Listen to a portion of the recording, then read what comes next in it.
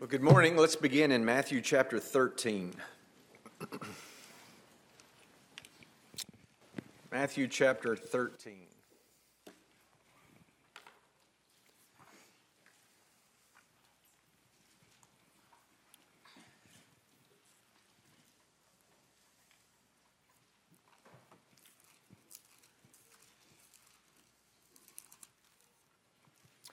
I would like to begin by thanking the shepherds of this church for the invitation once again to be here. I'm sure some of you remember when I was here before. Thanks for coming back.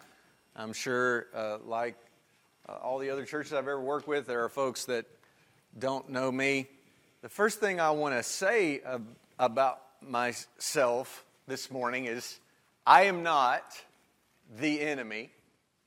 And the second thing that I would like to say is I have taken issue with the flyer to some degree because it looks like the flyer is communicating that I am the evil that you need to be turning away from.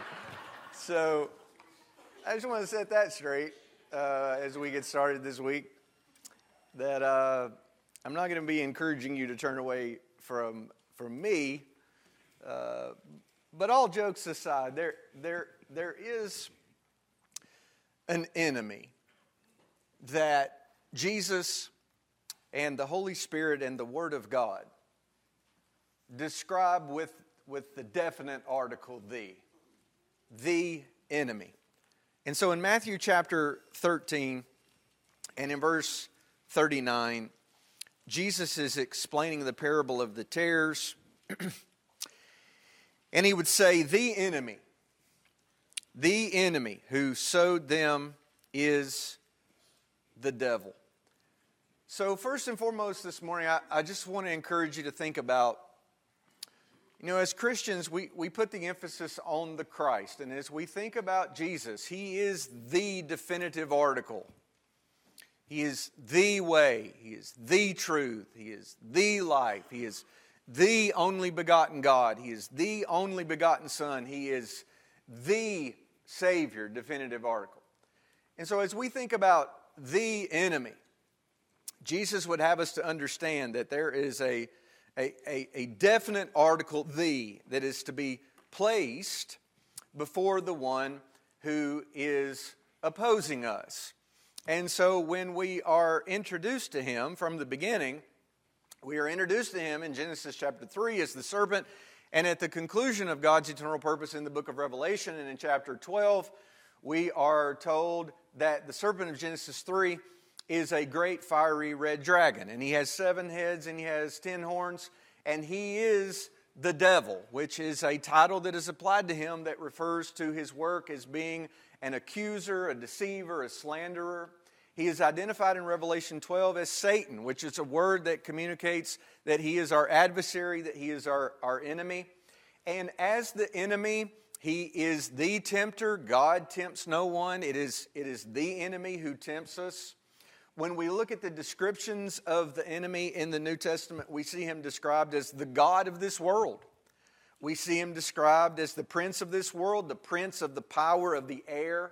He is the prince of demons. He is a spirit being. He is not a human being. He is not a divine being. He is not deity. He does not have the nature or the characteristics or the attributes of deity. He's not omniscient. He's not omnipresent. He's not all-powerful. But he's not a human being. He's a spirit being. He is above humans, but he is below deity. And so I believe that he falls into that angelic being category of person. He is described as the spirit who now works in the sons of disobedience. Present tense. He now works in the sons of disobedience. He is described by Jesus as a murderer from the beginning, a liar from the beginning, and he is bent on your individual personal destruction. The role that he longs to play in your life is to destroy your relationship with the way, the truth, and the life. And so as we think about the enemy at the outset of our work together this morning, we'll devote our attention on Monday night to 1 Corinthians chapter 15 and verse 33, in which we're encouraged not to be deceived. And when you look at that word deceived, what you'll see that it has the idea of roaming in one sense, of drifting away from safety or truth or virtue. But it also carries with it the idea of being led away, of not just roaming off or drifting off or wandering off, but to be led away from the truth and to be purposefully led into error. And so the word is used in an active form to describe someone who is leading us into error, who is seducing us into error. And that is who our enemy is. That is who the enemy is. In Revelation 12:9, the present participle is used with the definite article as the title of the devil, the deceiver. The deceiver. He is the deceiving one. And so when we talk about the enemy, and when we think about the devil, when we think about Satan, we don't want to just look into the abyss. We don't just want to stare into the darkness of him and his person and his work. We want to see him in the light of the world. And so as we think about all this information that we are given about the enemy, and as we think about him being the deceiver, what is he about? Well, he is about leading us away from the way, the truth, the life. He is about leading us away from Jesus, who is described as the one in whose mouth is no deceit. The deceiver deceives. In the mouth of Jesus, there is no deceit. And I do think that it's very helpful, and I think it's important, and I think it's imperative for us to understand that in his role as the one who serves as our enemy, in his role as the deceiver, there are two primary ways in which he goes about seeking to deceive us, in which he goes about seeking to lead us away from Jesus. And the first way that he attempts to deceive us is through his appearance. This is how our culture, this is how the culture of the world presents the enemy to us in the form of his appearance. He is presented to us as a being who has horns and cloven hooves, and he has a pointy tail, and he has a pitchfork, and he wears red tights. And I want to tell you this morning about that caricature of the enemy.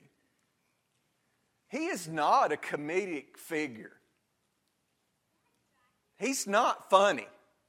He's not attempting to be funny. He is attempting to destroy you, to separate you from Jesus in time and for all eternity. And so as we think about him, he is a right serious person who is right serious about separating you from God. And so one of the ways that he goes about doing that is by manifesting himself in another form. And he manifests himself in another form as a means to deceive. And the point of him appearing in another form to deceive us is to have us to believe that God is to be doubted, and as a result of doubting God, that we would then disobey God. And as we think about what he did in the beginning in Genesis, the 3rd chapter, what he does in the Garden of Eden as he appears in the form of a serpent is he establishes himself as a force to be reckoned with. He is a formidable opponent. In Genesis 3, he is appearing to them as a serpent. He's not a serpent. In 2 Corinthians chapter 11 and verses 13 through 15, Satan himself transforms himself into an angel of light. He doesn't come to you with a t-shirt on that says, "Hello, I am the enemy. Hello, I'm here to deceive you. Hello, I'm here to tempt you. Hello, I'm here to wreck your life in every way possible. Hello, I can't wait to ruin everything for you in time and forever." He comes to us as one sent, as a messenger of light. And when he does that, he does that for the purpose of deceiving us.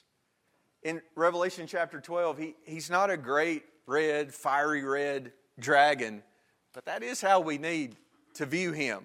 He's dangerous, and he's powerful, and he's formidable. And so he deceives us through his appearance, but he also deceives us through his words. And so Jesus would speak to us about this in John the 8th chapter. But from the beginning, as we think about the beginning of our understanding of how he works. And so Genesis chapter 3, let's read the first 6 verses together.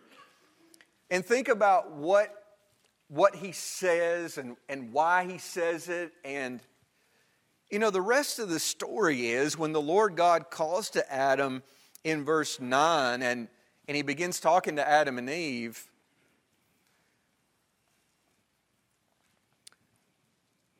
They come to realize that the serpent wasn't their buddy.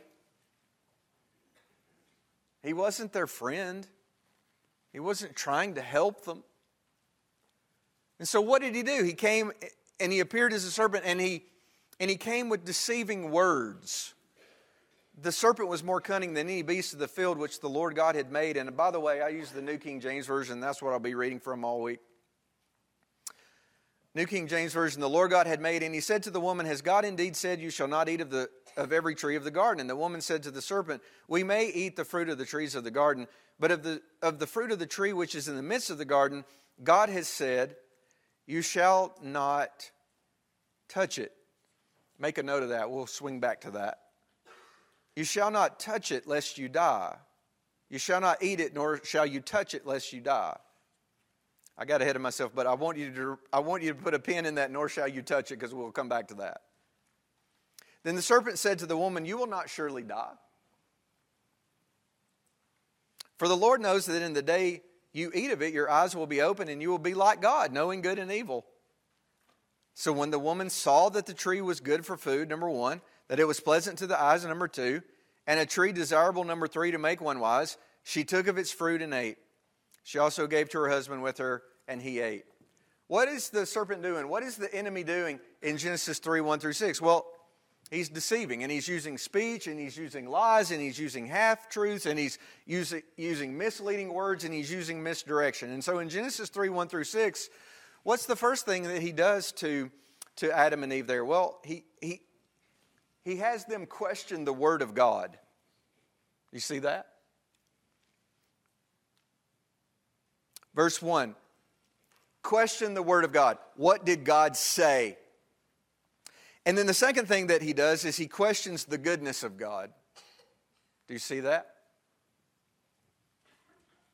He says, God lied to you.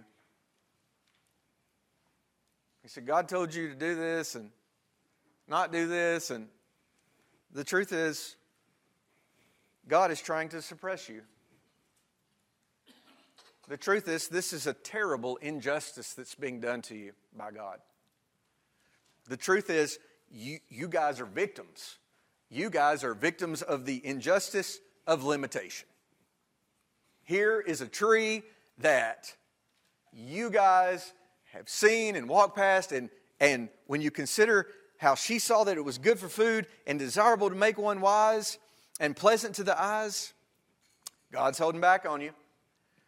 And so in his questioning of the Word of God and the goodness of God, what is he sowing in her heart? He's sowing a seed of discontent. And so they had this beautiful garden of paradise, this garden of Eden to live in. And what has he done? He has got them to focus on the one command that they had been given in Genesis, the second chapter. And so now what are they experiencing? They are experiencing, and my kids love it when I do this. So my son, I don't know if any of your kids have been so disrespectful to you as to refer to you this way, but my kids like to refer to me now, my son in particular, as an old head. And so when us old heads use a description like this, it just drives my kids crazy. But what is he doing here? He is planting into their hearts this idea of FOMO, of the fear of missing out. That's what he's doing. Well, what did God say? Well, God lied to you. God knows that if you eat of this, that you're going to be like him and you're going to miss out on being like him if you don't eat of it. In other words, God is attempting to keep you from being all that you can be. And so what is the enemy doing? He's seducing them through lies which promise things that God has forbidden. Oh, God said don't do that. Well, he just lied to you. He knows. And so he's trying to keep you from enjoying life. And so what did Eve do? Well, she thought about it. She meditated upon it. She revolved it around in her head. And this is what happens. He deceives us with words. And so the first part of the process is we all have this shift in thinking. Well, here's what happens to our shift in thinking. It leads to a shift in behavior. And when we have a shift in our thinking that leads to a shift in our behavior, then we have a shift in our speech. So when you look at what she said in verse 3, you shall not eat it, nor shall you touch it. God didn't tell them not to touch it. That's a restriction she added. Genesis 2:15, the Lord God took the man and put him in the Garden of Eden to tend and keep it. And the Lord God commanded the man, saying, of every tree of the garden you may freely eat, but of the tree of the knowledge of good and evil you shall not eat. For in the day that you eat of it, you shall surely die. Has God indeed said, you shall not eat of every tree of the garden? And the woman said to the serpent, we may eat of the fruit of the trees of the garden, but of the fruit of the tree which is in the midst of the garden, God has said, you shall not eat, nor shall you touch it. From the beginning, it has not been God's will that we would revise His word. It has never been His will that we would add to it or we would take away from it. And so what is she doing in her mind as she is being deceived in appearance and in words? She is revising what God said, and then she is rejecting it. And this process always produces the same result: separation from God, spiritual and physical death. And so 1 John 2:15 through 17, what does the deceiver always do? He always appeals to our desires. She saw that it was good for food, that it was pleasant to the eyes, and a tree desirable to make one wise. So, if we're going to overcome the deceptions of the devil as he attempts to deceive us through his appearance and through his words, we are going to have to understand that exposing the deception of sin is what nullifies its power. Exposing the deception of it is what nullifies its power. And that's the rest of the story, right? The curse of God that He placed on the man and on the woman and on the devil himself. The deceiver encouraged you to trust your feelings. This may be the most important thing I say this morning in the context of this first lesson. The deceiver encourages you to trust your feelings. The one in whose mouth is no deceit encourages you to trust in Him and in His Word. Feelings are deceptive. And you may feel one way right now, and you may feel a completely different way a minute from now, or 5 minutes from now, or half an hour from now, or this afternoon, or tomorrow. The one in whose mouth is no deceit encourages us to trust in Him and in His Word. The deceiver would say, pay attention to your feelings, and the Lord would say, pay attention to me. Pay attention to the Spirit of truth. Pay attention to the Word of God that is truth. The deceiver would say, how does that make you feel? And Jesus would say, have you not read? Have you not read? What are you deceived about this morning?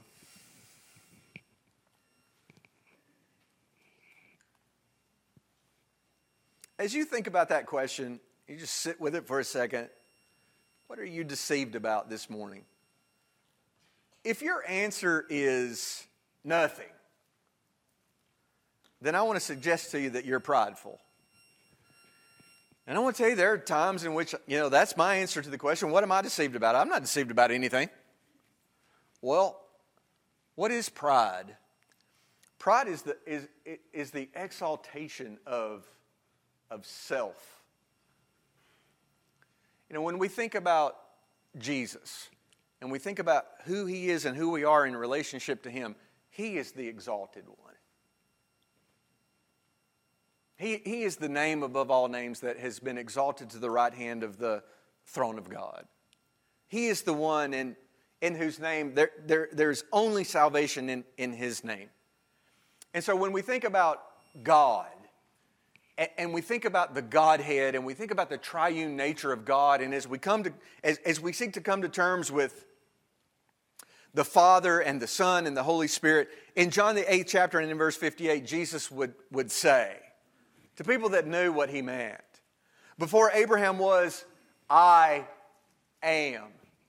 And so in Genesis, the 6th chapter, God would say to Moses, this is my name. And he would say to Moses in Exodus, the 3rd chapter, in Moses' response to the question, who do I tell Pharaoh sent me when I get there? You tell them that the I am sent you. And so the personal name of God, it is communicating that he has no beginning, that he has no end, that he is from everlasting to everlasting. He is the great I am. He has no beginning. He will have no end. And that is not true of you. That is not true of me. And so what is pride? Pride is saying, I am who I am on my own without any regard for the I am. That's what that is. And that is what they do in the Garden of Eden. They just disregard what they knew to be true about him, that he had spoken and that he was good. And so in pride, what do? We say things like, I don't have any need for him, and I don't need to depend on him, and I don't need to lean on him, and I don't need to thank him, and I don't need to glorify him. I'm doing pretty good. Thank you very much. I got this. And so essentially what pride is, it's just self-worship. And I think that's the fundamental problem in the world in which we live today, in our country. It's just the deification of self, the worship of self. I did a lesson last year, and I think it's one of the ones that I'm going to do with you this week. And when it was over, one of the brothers came up to me afterward and he said, I am so concerned about where our country is going. I just don't know where our country is going. And I said, brother, I am so concerned about the people of God, where the people of God are going. I don't know where the people of God are going. And it looks to me like too many of us are going along with the deceiver. We are being deceived about things that pertain to truth because we don't like how that truth makes us feel. And so when we think about pride, in Ezekiel 28 verse 2, obviously the context of Ezekiel 28 is the prince of Tyre. It may be that the Spirit is using the prince of Tyre to allude to the fall of the devil. But to the prince of Tyre in Exodus 28:2, he would say to him, because your heart is lifted up and you say, I am a God, I sit in the seat of gods, then you're going to be brought low. I'm going to humble you. And I'm going to take all this away from you. There's a catchy little saying that makes people feel good in our culture that's been around for a couple of years now, and people are putting it on signs. And in my neighborhood, I go for walks, and these signs are all over my neighborhood. And the sign, the top of the sign, it says in print that you can read, and then there's print that you got to get up closer to it to see what the particular bullet points are. But at the head of it, it says, hate has no home here. So, somebody walks by that and look at it. Oh, that's good. I like that. That makes me feel good. There's no place for hate in their home. It's just love. Well, in Proverbs, the 6th chapter, beginning in verse 16, what we read there is that the true and living God, that there are 6 things, and then it's like, oh, by the way, there's another one. There's 7 things that the true and living God hates. And so in Psalm 23, I don't know anybody that doesn't like Psalm 23. I mean, people that aren't even Christians like Psalm 23 because it's just beautiful poetry, right? Surely goodness and mercy shall follow me all the days of my life, and I shall dwell in the house of the Lord forever.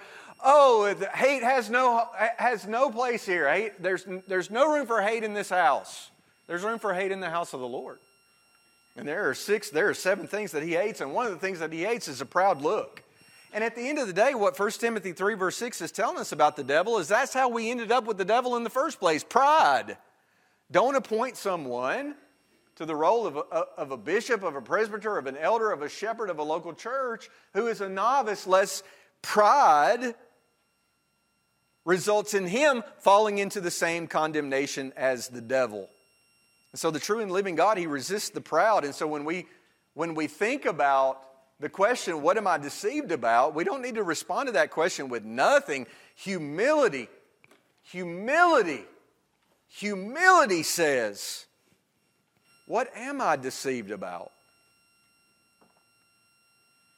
One of the things that I love and appreciate about where we are, I believe, and I may be deceived about this, but I believe that when we come together on the Lord's Day and on Wednesday night and we have a Bible class at Annandale, I don't believe that it's a doctrinal review session.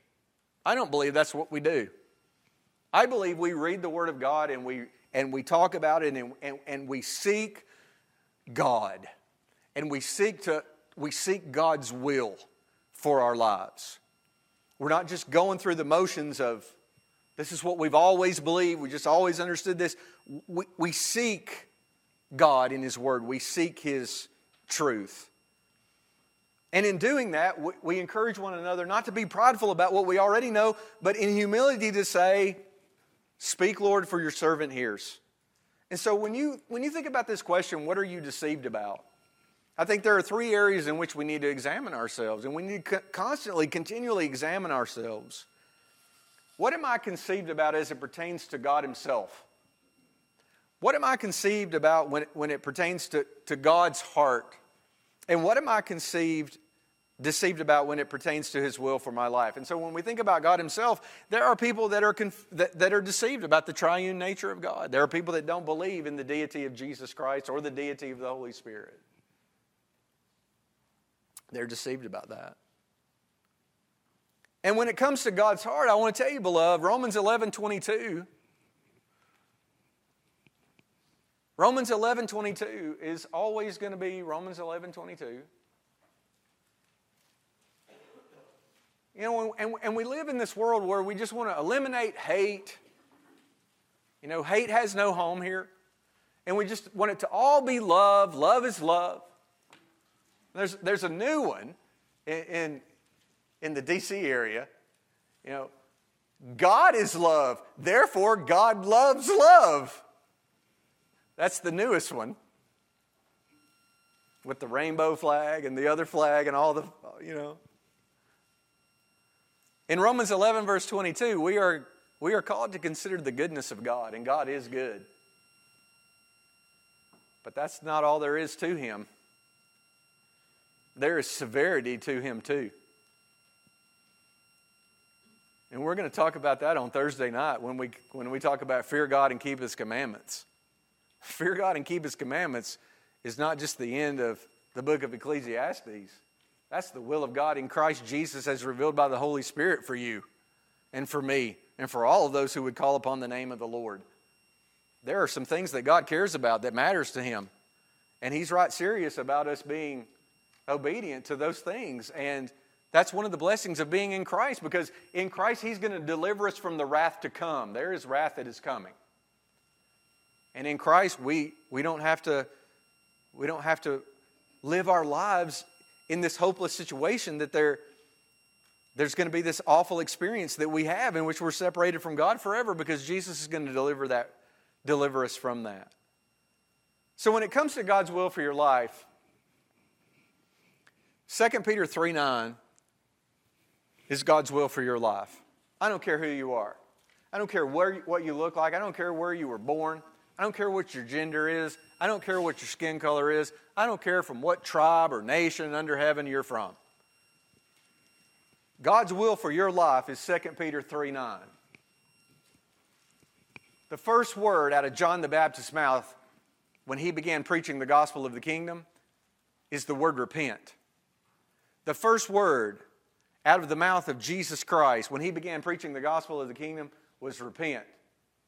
Once Jesus was preached on the day of Pentecost and people were convicted about the message, they believed what was taught, and they asked the question, what shall we do? The first word out of Peter's mouth in response to the truth of the gospel, the facts of the gospel, is repent. The will of God for you and me and everyone is that we would repent.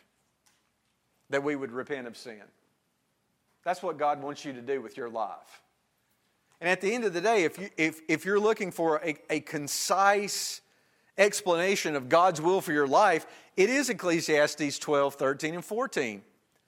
And that's why we're going to devote one of our nights together to just that. Fear God and keep His commandments. This is the whole of man. The covenants have changed, but God's will for your life hasn't changed.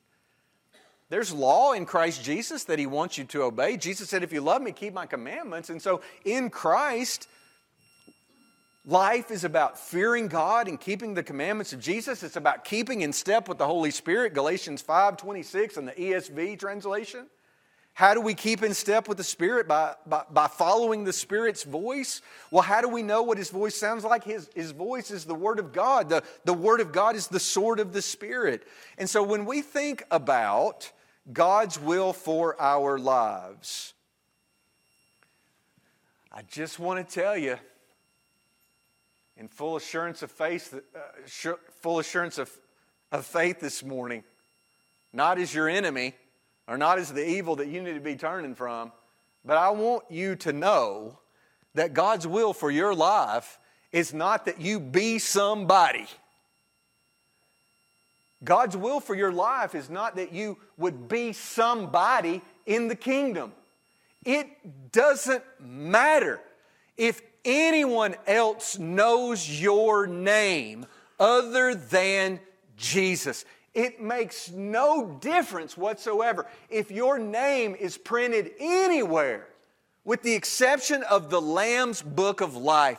The church at Thessalonica was struggling with their identity, and what should we be doing, and how should we be doing it, and should we be bringing attention to ourselves? Should we be out there turning the world upside down in all these other ways besides preaching the gospel? And the Holy Spirit would say to them, I'll tell you what you need to do. You need to aspire, all right, but you need to aspire to lead a quiet life. When it comes to the kingdom of God on earth, there's already somebody, and His name is Jesus.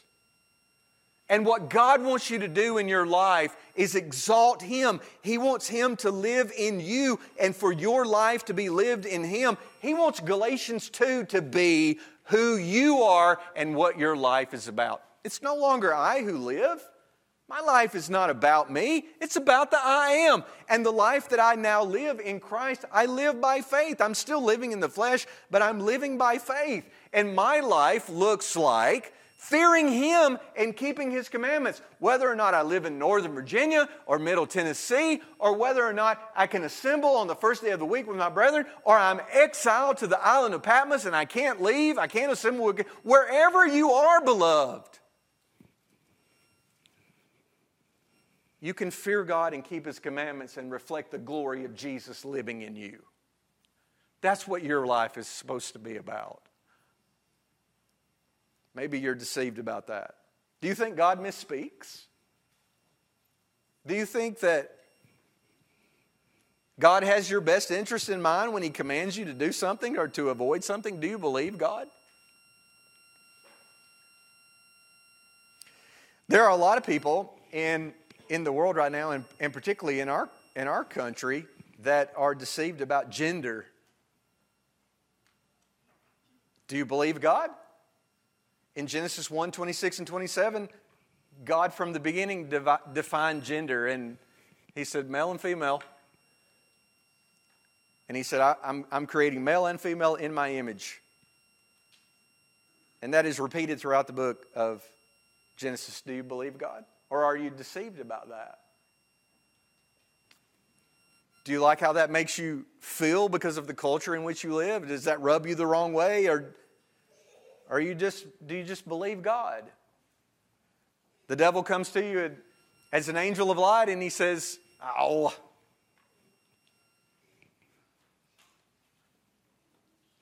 What about the church? I will say that I love you because you've invited me to come 3 times. I mean, that says a lot about your judgment, right? I mean, there are a lot of guys preaching that would be glad to come, and this is the 3rd time you've invited me. So and I don't see this as something that you struggle with here, but there's just a lot of people that I associate with now that they've been deceived about the importance of the local church. They've been deceived about the nature of it and the point of it. And so one of the awful things that the pandemic did, and that the devil used the pandemic to do, is the devil used the pandemic to redefine church. And so in 1 Corinthians 11:17, when you come together, right? So God has revealed the meaning of the word. He's revealed the nature of the word. And so what is the church? It's a living organism that's made up of individual members. Jesus himself is the head, and we're individual members of his body and of one another. A non-assembling assembly is not an assembly. I mean, one of the things that we communicated to our people when we went virtual for 2 months is we're doing it wrong. We're trying to be good soldiers of Christ as we obey Romans 13 and as we obey 1 Peter 2, and we're trying not to kill the Monroes and the Weatherbys, and we're trying not to kill the grandmas in our church. But from the beginning, we told our people, we're not doing it right. And in the spirit of Hezekiah, we prayed, help us to get through this storm. We know we're doing it wrong, accept this. Our intention is not to continue to do it wrong. But there are a lot of Christians, beloved, that they haven't gone back. They're still virtual. And so they go somewhere and they just log on to their favorite preacher in their favorite church. And I'll tell you what we did to solve that problem. We turned it off. And we turned it off because we had members that they just told us, as long as it's an option, I'm not coming back. And okay, well, we're going to turn it off then. Okay, I'll see you the Sunday that you turn it off. And they came back. The devil has deceived a lot of us about that, and the devil has deceived a lot of us about faithfulness. It's God's will for us to be members of local churches and to be faithful to the shepherds, to one another, to be here. I mean, I can't tell you how overjoyed I am that you are here on time and that you thought this mattered enough to come. That encourages me so greatly. Thank you for being here. What have I got? Am I done? Or do I have a minute? 1 minute, 2 minutes. Oh, good. I got this whole list of things. I'm not going to talk about those. You can read these as I say them. These are really great. That's why I wrote them out so you could see them. The deceiver seeks to deceive you into being his child. And that's how Jesus frames it in John 8:44. You're either of your father in heaven or you're of your father the devil. Binary. The Lord loves that two-option thing. He loves that from the beginning. And I love that about him because when I go to buy a Coke now, there's like 100 different ones to choose from, and it gives me a panic attack, and I can't deal with it. But when it comes to God, you either obey or you disobey. You're either saved or lost. You're either male or you're either female. You're either his child or you're of the devil. And there are consequences to it. And the deceiver is going to seek to deceive you into being his child. He's an evil father of lies who has evil desires and is actively seeking your ruin. Look what happened to Adam and Eve. The deceiver seeks to deceive you into being a citizen of his kingdom. He is an evil ruler of a kingdom that has already been defeated. And we'll talk more about that as we progress through the week. The deceiver, the evil one, Satan, he doesn't love you. He's not your friend and he's not your adversary. And just as Adam and Eve were held accountable, he's not going to be there to take up for you when you stand before the judgment seat. His kingdom is founded and built on lies and deceit and seduction. And his power consists principally in his ability to deceive. And here's the thing. Every son of the evil one is a victim, but every son of the evil one is not an innocent victim. What did Eve say to God? He deceived me. And what did God say to her? Oh, well, that's okay. Come give us a hug. Is that what he said to her? No. And and as a father of 3 kids, and as a father who had the opportunity to deliver one of his kids, I want to tell you, that curse that he placed on women in Genesis 3rd chapter, that's no joke. That's not funny. There's nothing comedic about that. And what is all of that pain reflecting? It's reflecting the consequences of sin. And so every son of the devil is a victim, but it's not an innocent victim, because every son of the evil one is an active participant in the process of his own deception. And that is why you must love the Lord your God with all of your heart, and lean not on your own understanding, but in all your ways acknowledge him in full assurance of faith that he will direct your paths. I'm going to stop because I'm supposed to stop. Thank you for being here this morning. Thanks again for the opportunity to be here. And we'll build on all this as we go through the week.